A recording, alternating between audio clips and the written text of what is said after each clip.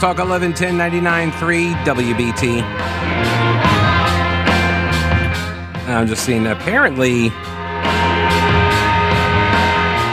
so the legislature, in session, debating some stuff, and apparently state representative, or is she a senator, Becky Carney, apparently is arguing that the Mecklenburg Sheriff's Office is too short-staffed to cooperate with ICE. Which, I thought the Sheriff's Office was short-staffed because the sheriff is terrible. I thought that was... I kid, but not really. Welcome to the program, News Talk 1110 99.3 WBT, and third hour of the Pete Kaliner Show here underway. I'm Pete, and you can email Pete at thepetekalinershow.com. Funny how that works. Also, the phone number, 704-570-1110, 1-800-WBT-1110. And remember, get the podcast. It's totally free, comes right to your smartphone or tablet. Basically, at 1 o'clock, 2 o'clock, and 3 o'clock. Or thereabouts. And, so I don't know what they're debating in the legislature, but I just got a message about that, and he wasn't cooperating with ICE before everybody started quitting on him. I don't get it. Anyway, let's take a walk across the street. Charlotte-Mecklenburg Police Chief Johnny Jennings, he put out a YouTube video late yesterday over the bond amount that Todrick McFadden, as far as I know, no relation to the sheriff that can't keep employees, but Todrick McFadden is charged with shooting a cop, and he bonded out. And the chief is not happy. Put out this video. Let's take a listen. As all of you are aware, in a 6-day time frame, we've had 3 incidents where officers were shot at by suspects. When I rolled up on the scene yesterday morning and I saw our detectives and our officers crime scene search, and also the work that was done in the lab subsequently when the evidence was gathered, I couldn't have been more proud of what I saw. As we developed the information through the night, we were able to make probable cause to arrest Todrick McFadden and charge him with 2 counts of attempted murder on a law enforcement officer, 2 counts of assault with a deadly weapon on a law enforcement officer, and 1 count of shooting into an occupied property. And when I woke up this morning, I was astonished to see the bond results for Todrick McFadden. He received a total of $170,000 bond for 2 counts of attempted murder on a law enforcement officer, 2 counts of assault with a deadly weapon on a law enforcement officer, and 1 count of shooting into occupied property. The shooting in occupied property received a $10,000 bond. The assault with a deadly weapon on law enforcement officer received $30,000 bond each, for a total of $60,000. And even more devastating was the attempted murder, 2 counts on a law enforcement officer, received $50,000 bond apiece, which all equals out to $170,000. So if I'm correct, paying 10% of that bond to be released on the streets equates to $17,000. So something's definitely wrong with the system. And I'm committed to put in the work to do everything that I can on my part to fix this. $17,000 to be released to get out of jail after attempting to murder someone, after shooting someone and shooting into occupied property, not just on a law enforcement officer, for any one of our citizens, to me is absolutely unacceptable. Now, I may be missing something, but your lives are worth a whole lot more than $17,000 to let someone back out on the streets. So I'm going to do everything that I can to continue these discussions with the magistrate's office and to ensure that this thing does not happen again.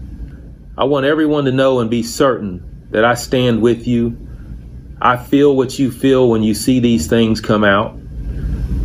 And I have a platform to at least try and address it. and I commit to you that I will continue to do that. In the meantime, everyone stay safe, be diligent, have each other's back, and continue to do the great work that you do here in Charlotte. We took an oath to protect and serve for this great city. We'll continue to do that despite the adversities we might see and we might face.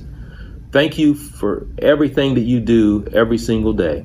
All right, so that was Charlotte-Mecklenburg Police Chief Johnny Jennings putting out a YouTube video to his officers. Now, one of the problems with this is that you get people who get charged, they get brought before magistrates, right, who set the bonds, and they're generally looking, if I understand the role correctly, they're generally looking at these people and saying, all right, are they going to be able to come to court? Are they a flight risk? Right? That's the whole point, right? And they're appointed positions, so there is some politics involved in it, but also they act as a buffer sometimes, too, between the judges, because judges may, even unwittingly, or directly, sort of, indicate their preference for how they want magistrates to do their jobs, and magistrates become aware of that. But the magistrates can also say, well, look, judge, if you want this person held, you can say that. You can do that too. But Jennings is right. Something is wrong when you shoot at cops, and this just happened a couple of weeks ago, right? Guy shot at cops, and he got bonded out almost immediately. But if the question is, the bond is there to make sure that they show up in court, which, if they have a first appearance, then that should be happening very quickly. But this now also leads to questions about how fast can the courts operate? How fast can they get the person in front of the judge for first appearance? And then the judge can actually hold them. But then you got judges, particularly in blue counties like ours, you got judges that don't want to hold people because, reform. So you can't put them in jail even though they shot cops. Because they're, beholden to the activist base of the Democrat Party. Jennings is correct. There is something wrong.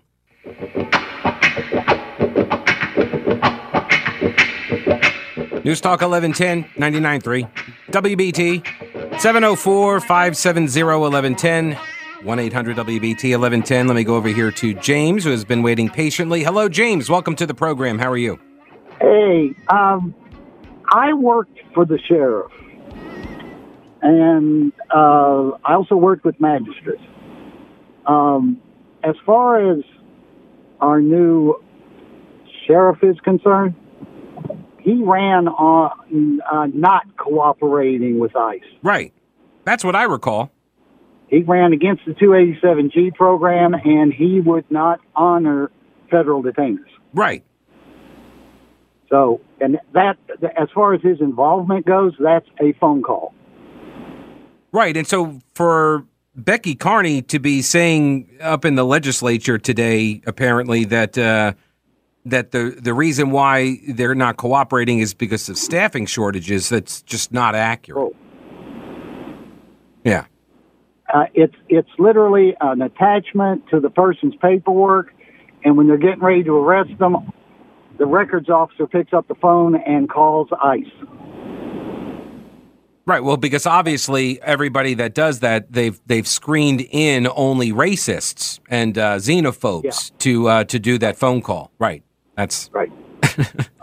But you ask about first appearance? Yeah.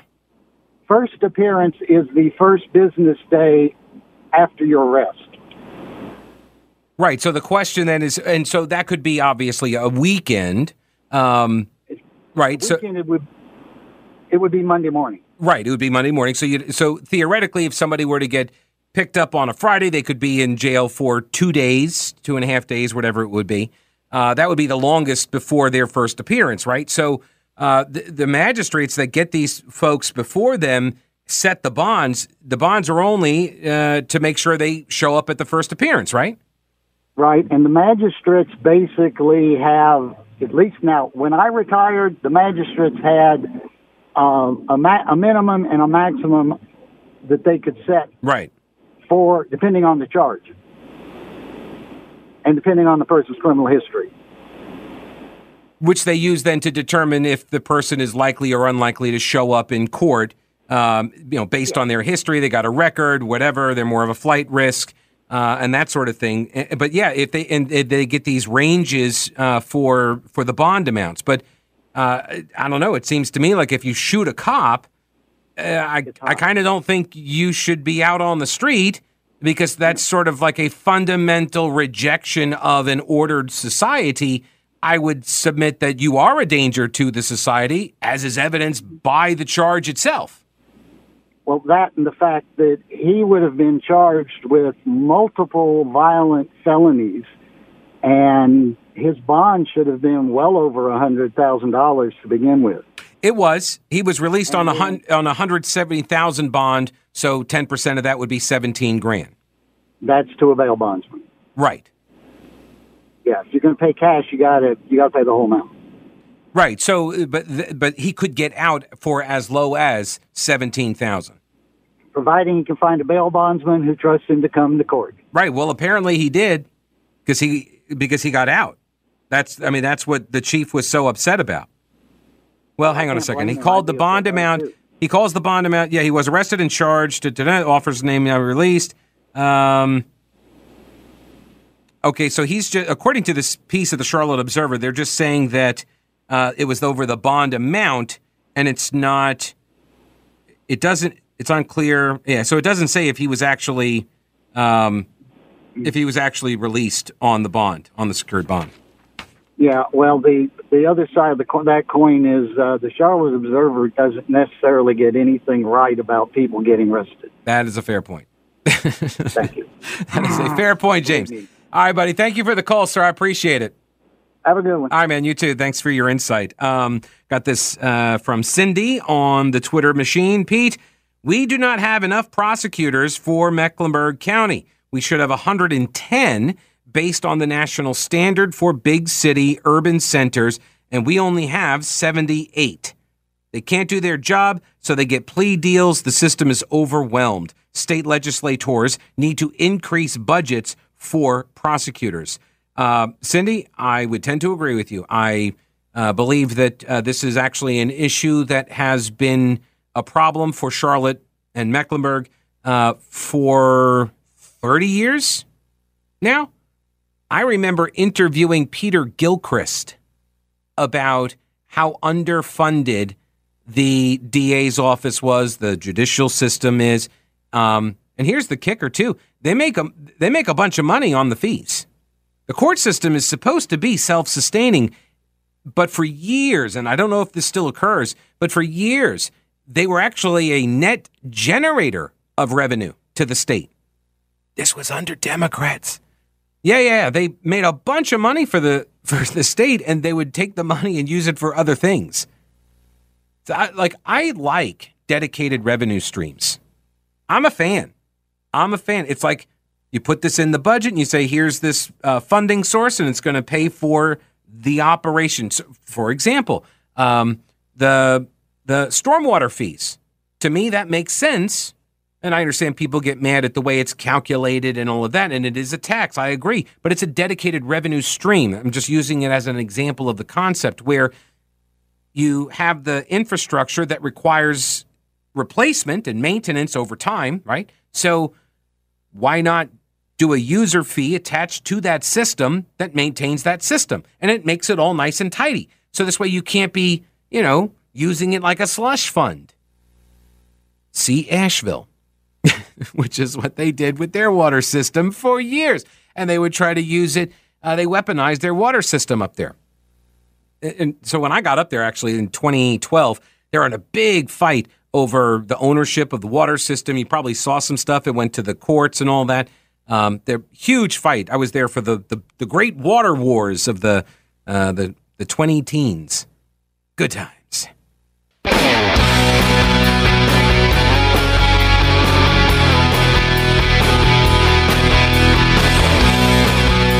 News Talk 1110 99.3 WBT. Got a tweet here from Tom who says, Pete, we can't give more money to Mecklenburg prosecutors. Because Governor Cooper is so determined to provide incentives for the solar power. That's... you would think the Republican legislature would be interested in doing something like that, but whatever. I did. So the other day I was talking about the gun laws. Remember, after the passage of the federal "This Won't Fix Anything While Fixing Everything" bill, whatever that was called, right? The red flag law and all that. Joe Biden signed it into law. And when I was going over that, or afterwards, I got a message from a local prosecutor, and they covered a bunch of different areas.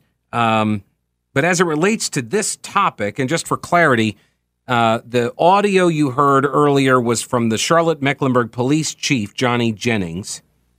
He has no power or control over the jail. That's run by the sheriff, Gary McFadden. So, and McFadden is the one that refuses to cooperate with ICE and uses this lie that apparently nobody has caught on to this yet, which is really weird.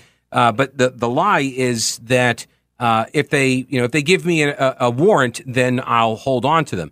But of course, immigration is a civil matter, and so they don't issue those types of warrants like that for detention because that would be criminal. So, and McFadden knows that. Well, maybe he doesn't. He might be ignorant. It's possible. Anyway, a local prosecutor wrote me on the gun laws, but it touches on larger issues inside the judicial system, but also on lax sentencing. Now, again, keep in mind that a judge does not set the bonds for, in this case, Todrick McFadden of Charlotte, the man who was arrested and charged with shooting a cop in the leg up in Noda the other day. Todrick McFadden, as I mentioned earlier, I don't know if he's any relation to the sheriff. I don't believe so, but oh yeah, so I'm sorry, it does say it. He was released on a $170,000 bond. So he either paid all cash for that, which I'm wondering, where do you get that kind of money? Or he got a bond from a bail bondsman, 10%, $17,000. I don't have $17,000. If I'm in jail on a $170,000 bond, I'm in jail. I'm going to be hanging out there till first appearance. So yeah, Charlotte Observer says he was released. Those are magistrates that do that. And magistrates are this weird kind of position, right, where they're appointed and they can be fired. Their contract's not renewed. They can be dismissed by the court system. And I've also heard about the chief judge in Mecklenburg County. Anyway, let me go back to this message from the prosecutor who wrote, and I'm not going to identify the person. They said, first, I think it's important in establishing responsibility for an arguably lax or unwarranted sentence to determine whether that sentence imposed was done so under a plea agreement in which there was a specific sentence spelled out with specificity, or if it was imposed by the judge in the judge's discretion. And maybe that was then limited only by statutes, right? So if you're complaining about the lax sentences, there are these different ideas of who's responsible for the lax sentence. The responsible party. The wrong party, if you don't know who the responsible party is for the light sentence, then you may be focusing your outrage on the wrong party, right? So if the judge just accepted a plea deal made by the prosecutor, then the responsible party would be the prosecutor, not the judge. It's true that a judge can reject a proposed sentence under a plea agreement, so he or she cannot totally escape some degree of responsibility. However, given the volume of cases and the fact that the prosecutor should know the strength and weaknesses of his or her case better than the judge, who knows very little about the intricacies of the facts of the case, it's hard for a judge to disregard the evaluation of the prosecutor that they used in order to craft this plea agreement, right? So the judge is deferring to the DA because the DA knows the case and the judge doesn't. There are cases where judges reject these plea agreements because they perceive them to be too light. That does happen, but not a lot. However, if the sentence is a result of the judge's philosophical bent towards sentencing in general or particular kinds of cases, then the responsibility is clearly that of the judge, right? If you have a judge who says, I'm not going to give a harsh sentence to anybody who steals food, for example, because they're feeding their family, right? Then that's on the judge. A major problem, as I see it in the system, is the fact that the judges in the Superior Court are rotated among the various counties due to constitutional requirements. Judges from liberal counties or districts are sent to conservative districts and vice versa. The decisions of the judges with respect to sentencing may totally be unacceptable to the citizens of the county where they are holding court. But given the lack of media coverage of the courts, no one knows how cases are resolved unless a case is high profile. The counties from which they are elected really have little idea how its judges perform in cases. Were you aware of any of that? Later on, this local prosecutor says the decision of the prosecutor to make a particular plea offer may be complicated and warranted. On the other hand, it could be the result of a progressive mentality like we see in LA, Philadelphia, San Francisco. And if so, then yes, that should be brought to the public's attention. As it relates to the topic that we were discussing the other day about the new gun laws, and my position was we already have a lot of gun laws, but they're not being enforced. And he says, I appreciate your position as I understand it, that new gun laws are not needed. We should just enforce the ones we have. I just think a little more context might be helpful to your listeners. The issues and problems in the court system are great. There are great judges, prosecutors, defense attorneys, and law enforcement officers in the system. There are some ones who fall short.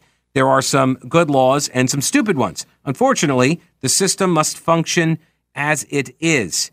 Thanks again for what you do. The press as a whole totally neglects reporting on the courts on a regular basis, and as a result, people have no idea what is going on. Real life is not the Depp Heard trial. That is so true. This is why I think a lot of the stuff that occurred in the summer of love, with all of the mostly peaceful protesting that turned fiery on occasion, people don't have any idea how a lot of this stuff works. They don't have a very good idea of the data. They don't know, for example, like how many DAs or assistant DAs do we have? How are the courts funded? What do the magistrates do? How are these things determined? What power does the state have, right? They only become sort of aware of these problems or these issues when some big newsworthy event happens. And then it's sort of, and also like after the 2020 election, where all of a sudden now people are like, wait a minute, they count ballots after Election Day? Yes, they do. And they have for a very long time. That's been the mechanism for a very long time. So people become aware of these things because of the issues that make it into the news, which, by the way, is why I always say elections are about what media make them. Okay, just to bring it full circle.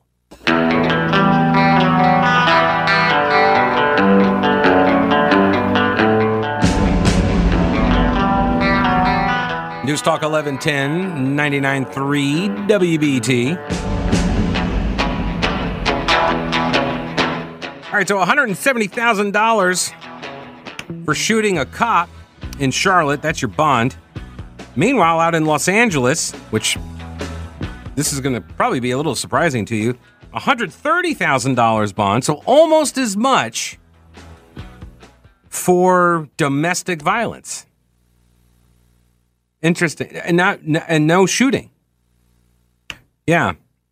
That is just sometimes the universe gives you these two stories and you just happen to read them in close proximity and you're like, oh, $130K for the bond. Oh, that's for Miles Bridges. Charlotte Hornets forward. He got arrested for felony domestic violence in Los Angeles yesterday. TMZ reported that Miles Bridges turned himself in to authorities, and this all stemmed from an argument with a woman allegedly that turned physical the day before. She reportedly required medical attention. The Los Angeles Times said that Bridges was released on a $130,000 bond, and he was scheduled to appear in court on July the 20th.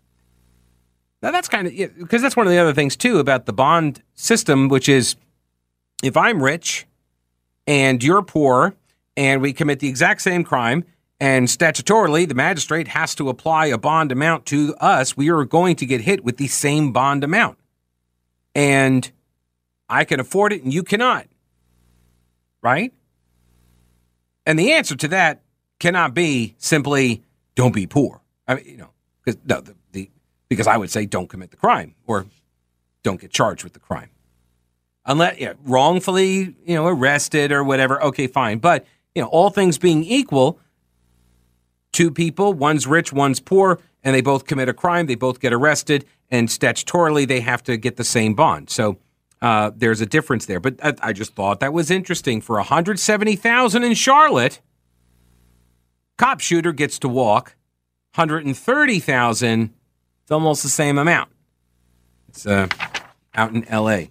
Oh, and speaking of, and here's the thing: we don't know what the accusation, and whether they're true or not. We don't know. He was arrested. He turned himself in. He's got a court date. You got to let the system go. I don't know.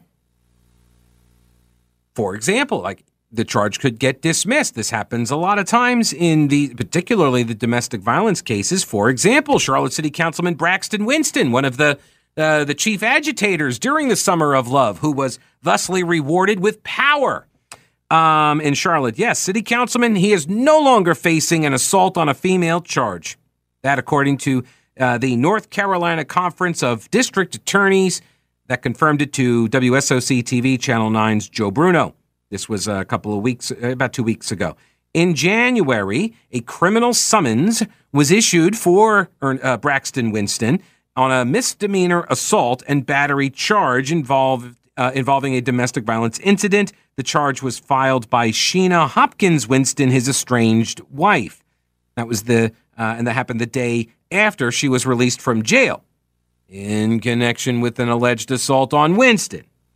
Right, so she got arrested, went to jail, got out, and then had him arrested, which, by the way, that happens pretty frequently. You talk to magistrates, they're going to tell you that usually the reaction when someone, I want to go get a warrant out on somebody and they're successful in doing so, then that other person wants to take out a warrant on them too. That's often how it goes. Hopkins Winston, so his estranged wife, accused the councilman of punching her in the shoulder with a closed fist, repeatedly pushing her, and there should be an Oxford comma there, and trying to punch her in the face. Winston denied the allegation. The executive director of the North Carolina Conference of DAs told Channel 9 there's no evidence that it occurred. Meanwhile, her misdemeanor assault charge remains active. Winston accused her of throwing an HDMI cable at him. I mean, that's serious. And this isn't like just some Ethernet line. This is an HDMI cable. Oh, also punching him in the jaw multiple times with a closed fist and scratching him with her nails. Also, Mecklenburg County Superior Court Judge Casey Weiser, who has been on leave from his duties for most of the year, has now resigned. This, according to Michael Gordon's piece at the Charlotte Observer, senior resident Superior Court Judge Carla Archie announced Weiser's departure in a message to the courthouse where word of the judge's resignation has been circulating for days. Nobody knows why he has been missing for so long. And nobody knows why he is stepping away. He did not say. There are rumors. I am aware. I am not going to divulge, because that's not what I do. Visor, one of the county's 2 Republicans on the Superior Court, was elected to an 8-year term in 2020, boosted by the creation of a South Mech district that was majority GOP. But he stepped away from the bench without explanation months ago. Courthouse officials declined to say why. According to people familiar with the process, he submitted a letter of resignation in early June, and now Governor Cooper gets to pick a replacement. So the one Republican district for judges is going to get a Democrat judge in it. Isn't that perfect? All right, stick around. Brett Winterble's up next. I'll see you tomorrow. Don't break anything while I'm gone.